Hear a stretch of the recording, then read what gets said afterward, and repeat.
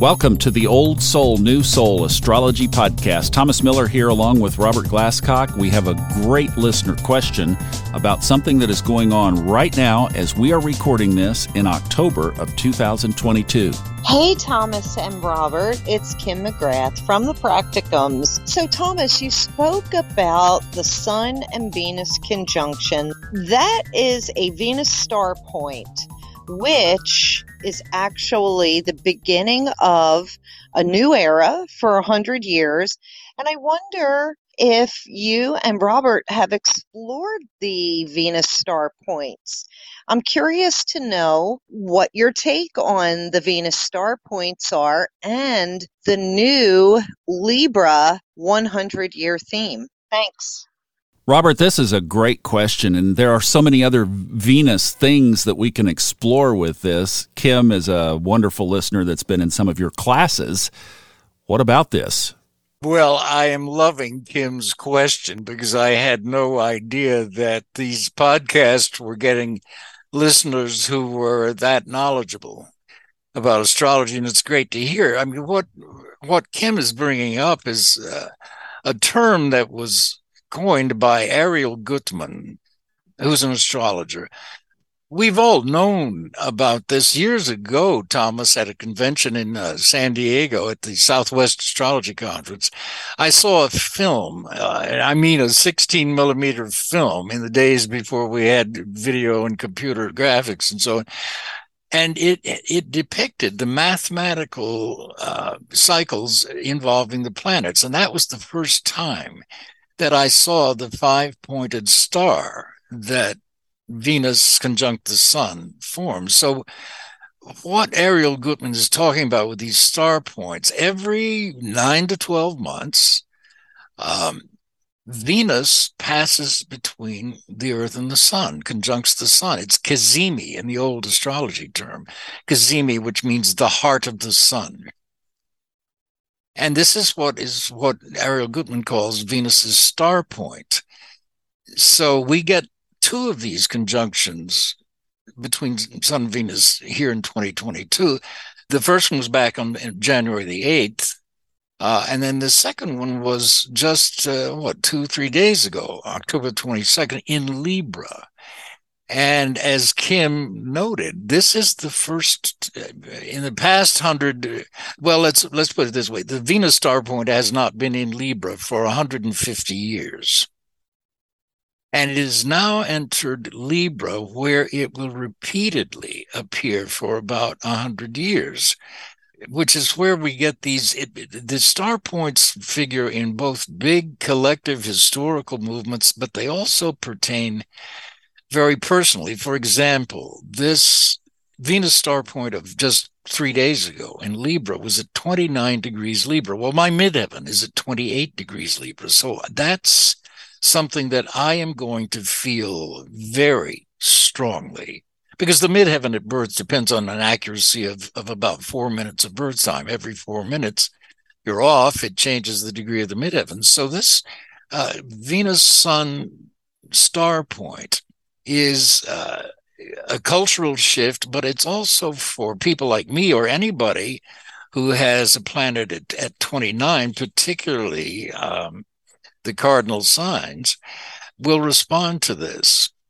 It's easy to say that this Venus star point has to do with love life, and of course it does. And this pertains really especially about the next 8 years. But it not only pertains to your love life, Venus also rules Taurus and money and security and talent and the arts and so on. And then you have transiting Pluto at 28 degrees Capricorn. So this October 22nd Venus star point squares transiting Pluto, which just makes it even more intense. And it produces a change in everybody, really, to feel the necessity for growing and changing in relationships. So with this Venus star point square transiting Pluto, a lot of us, through different means, are very aware of the endings of certain relationships that we've come to count on and love, or in some cases count on and hate, the endings of relationships that have been in our lives for a while. At the same time that that's going on, nature abhors a vacuum, so we are all, in our own way, getting prepared to welcome new associations, whether it's in love and or money, marriage or business. And socially, collectively, we're going to be seeing even greater shifts in how society perceives certain taboos, but especially about sex, because Pluto breaks down and changes the contemporary views that we have and the prejudices, urging us to accept all elements of Venus and what love means. So that it's a fascinating study that Kim brings up, this Venus star point, especially in Libra.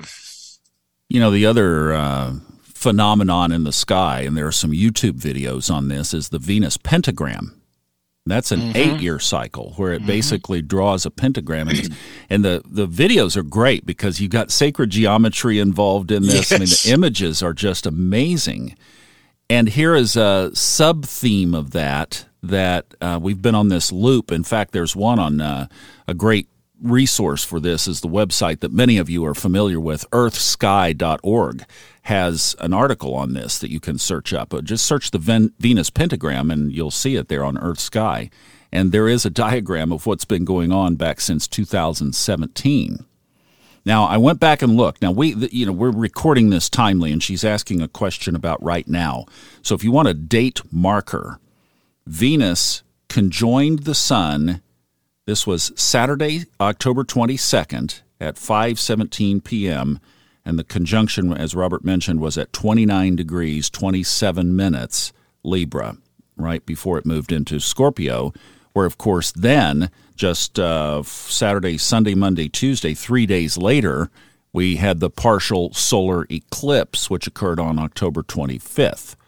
So there is some valuable real estate in here, and as you were talking about shifting and changing relationships, I mean, you have to wonder, and especially under this this magical formation, are we not moving into a different level of consciousness with this, perhaps? Totally. Not only that level of consciousness, but also the transit of Pluto ingressing into Aquarius, which is a massive change. But it's interesting, this Ariel Goodman points out that Venus, now the star point, it's just entered Libra. It's got another one. It'll back up into Scorpio once and then goes back into Libra where it stays again. But for the first time in 150 years, she is talking about a radical change. In Scorpio, it was governed by Mars, and secondarily governed by Pluto. Now, the Venus star point has just entered Libra, switching gears from a Mars-Pluto-dominated culture to a Venus-dominated culture. And she talks about what types of changes that this is likely to bring in personal relationships, in gender identification, gender classification in politics and religion and customs, and what new legislation she thinks might be forthcoming to legitimize these changes. And if you look at the world, I have friends whose 12 and 13-year-old children are identifying with the sex opposite their biological gender. And these are in average households. And we're correlating this to this Venus shift. This is interesting. Yes. This is Ariel Goodman's point, and I agree with it, because you can, and this is, of course, is what's currently riling up so much of politics in this country, LGBTQ rights and transgender rights especially. And it came out of nowhere, right? It's almost like this fell out. Yeah, but it comes out of something. Yeah, here it is.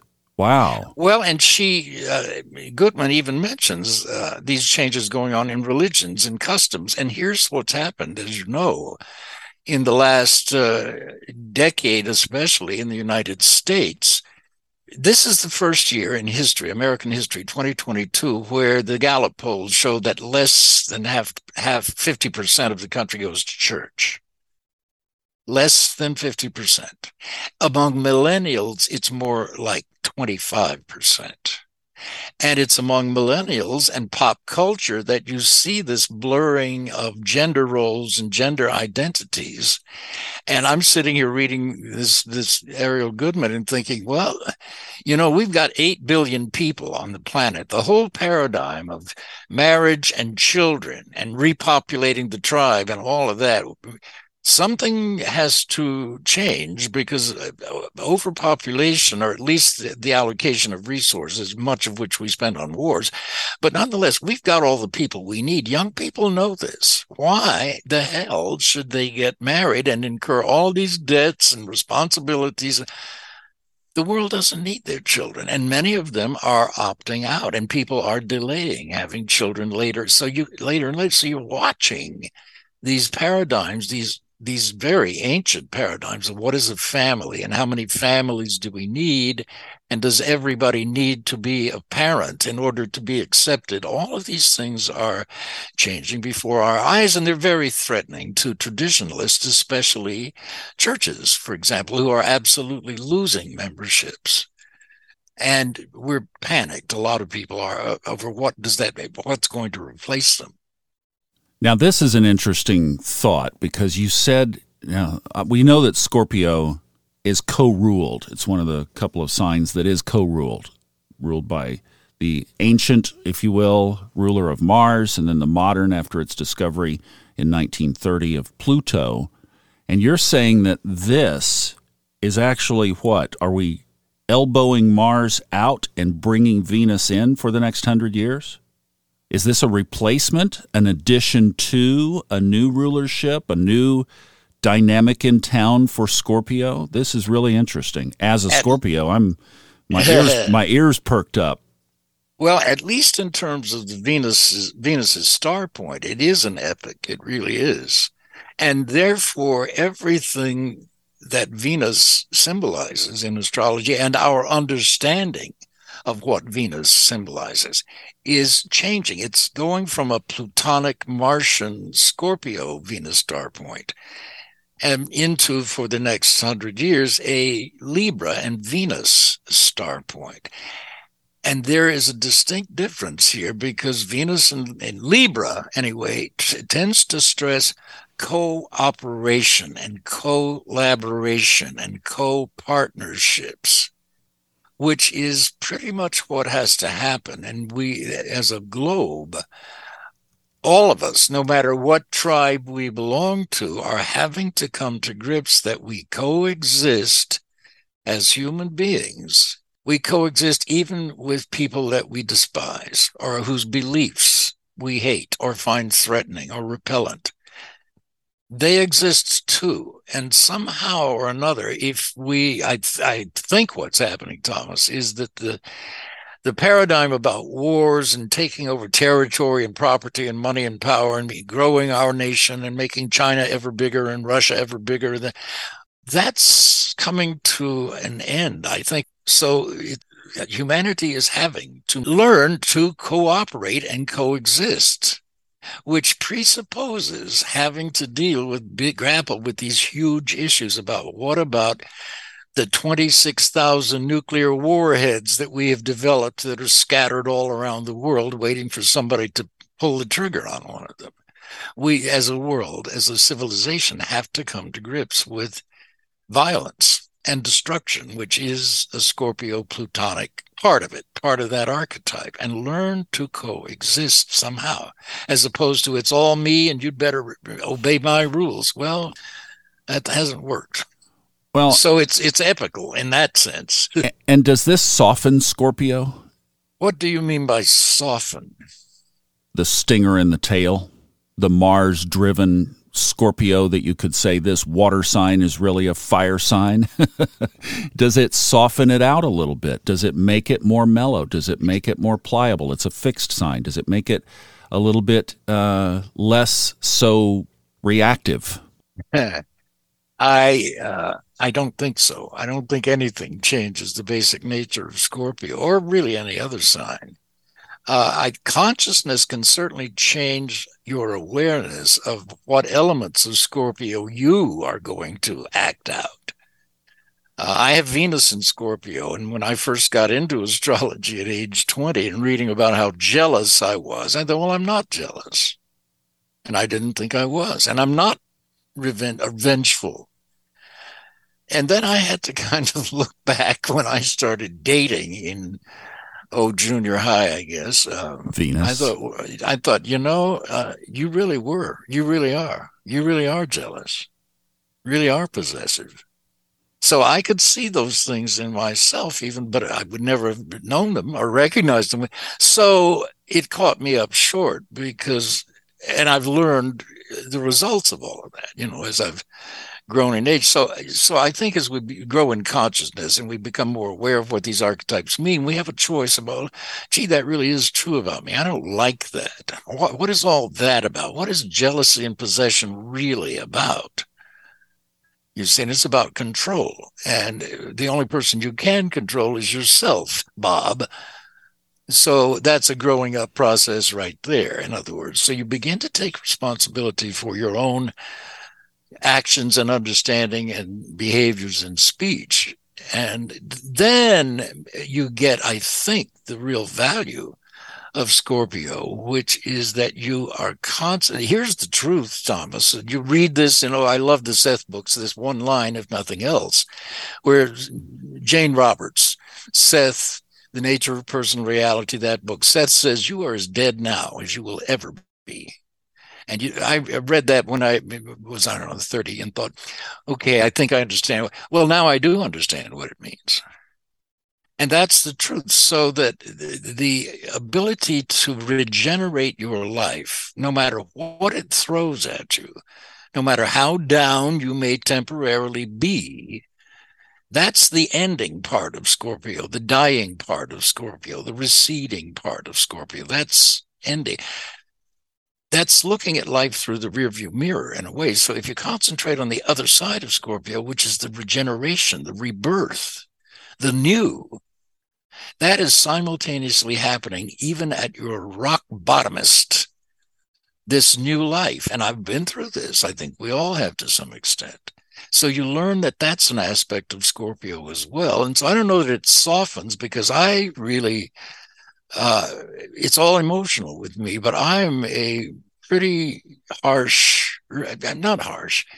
pretty realistic judge of myself first and other people. We put in our show notes, I'm shifting here for just a quick second, a parentheses, if you will. Our show notes, we put resources like the charts that we're talking about, and I will put some links to Ariel Gutman's articles and resources that you can find. Those will be in the show notes. But what should people be looking for of how this will affect them right now? Make this really applicable to women that are raising kids, guys that are slugging it out in the workplace, students that are studying to further their careers and their lives. How can we all apply this? Well, to me, with the Venus star point in Libra now, essentially, it was just at 29 Libra.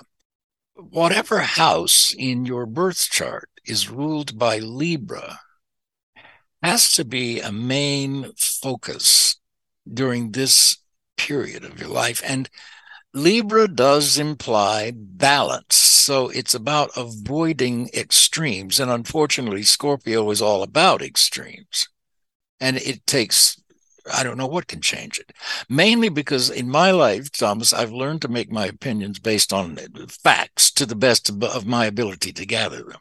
So if you focus on the house where you find Libra on the cusp, or the bulk of the sign is in that house, those house matters are where you should be aware of enlightening yourself in terms of the Venus archetype. who you love, what you love to do, how you love, how you make money, how you handle money. Do you handle it wisely and maturely, or are you throwing it away? Are you throwing your love away? And so it's that balance between, with Libra, always too much. A lot of people with this position will find that when they're in a relationship, it takes up their entire lives, and sometimes it even adversely affects their work and career. They may not choose the healthiest kind of relationships, for starters. So that's one big clue as to how to make the most out of these Venus star points. Be aware of where you have Libra in your house, and also be aware of any planets in your birth chart that are in Libra, because the houses that those Libra planets rule will also be affected by this Venus star point. One other point, Thomas, and Ariel Gutman gets into this, is your prenatal Venus star point. So you go back before you were born and see where that prenatal Venus star point was, and that will be another hugely revelatory point in your birth chart. Kim, I think you have opened Pandora's box on the Old Soul, New Soul Astrology podcast, and Robert and I will follow it. Are you game for that? I'm game for it. You can't shut me up. All right, then. We will stay on this with future episodes. Let me refer you back again to the show notes for all the goodies that we have in there, including a link to our Discord channel, the YouTube channel, which now Chet, who is helping me with that, has parsed out all of the Old Soul, New Soul Astrology podcasts, and they are on their own playlist. So those are there.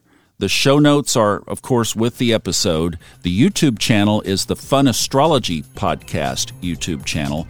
So we just have all kinds of places and all kinds of resources to occupy all of your free time with astrology. And I know you would love that. All right. Thank you so much, Robert, for this information. Kim, great question. And we will see you next time on the Old Soul, New Soul Astrology Podcast with Robert Glasscock.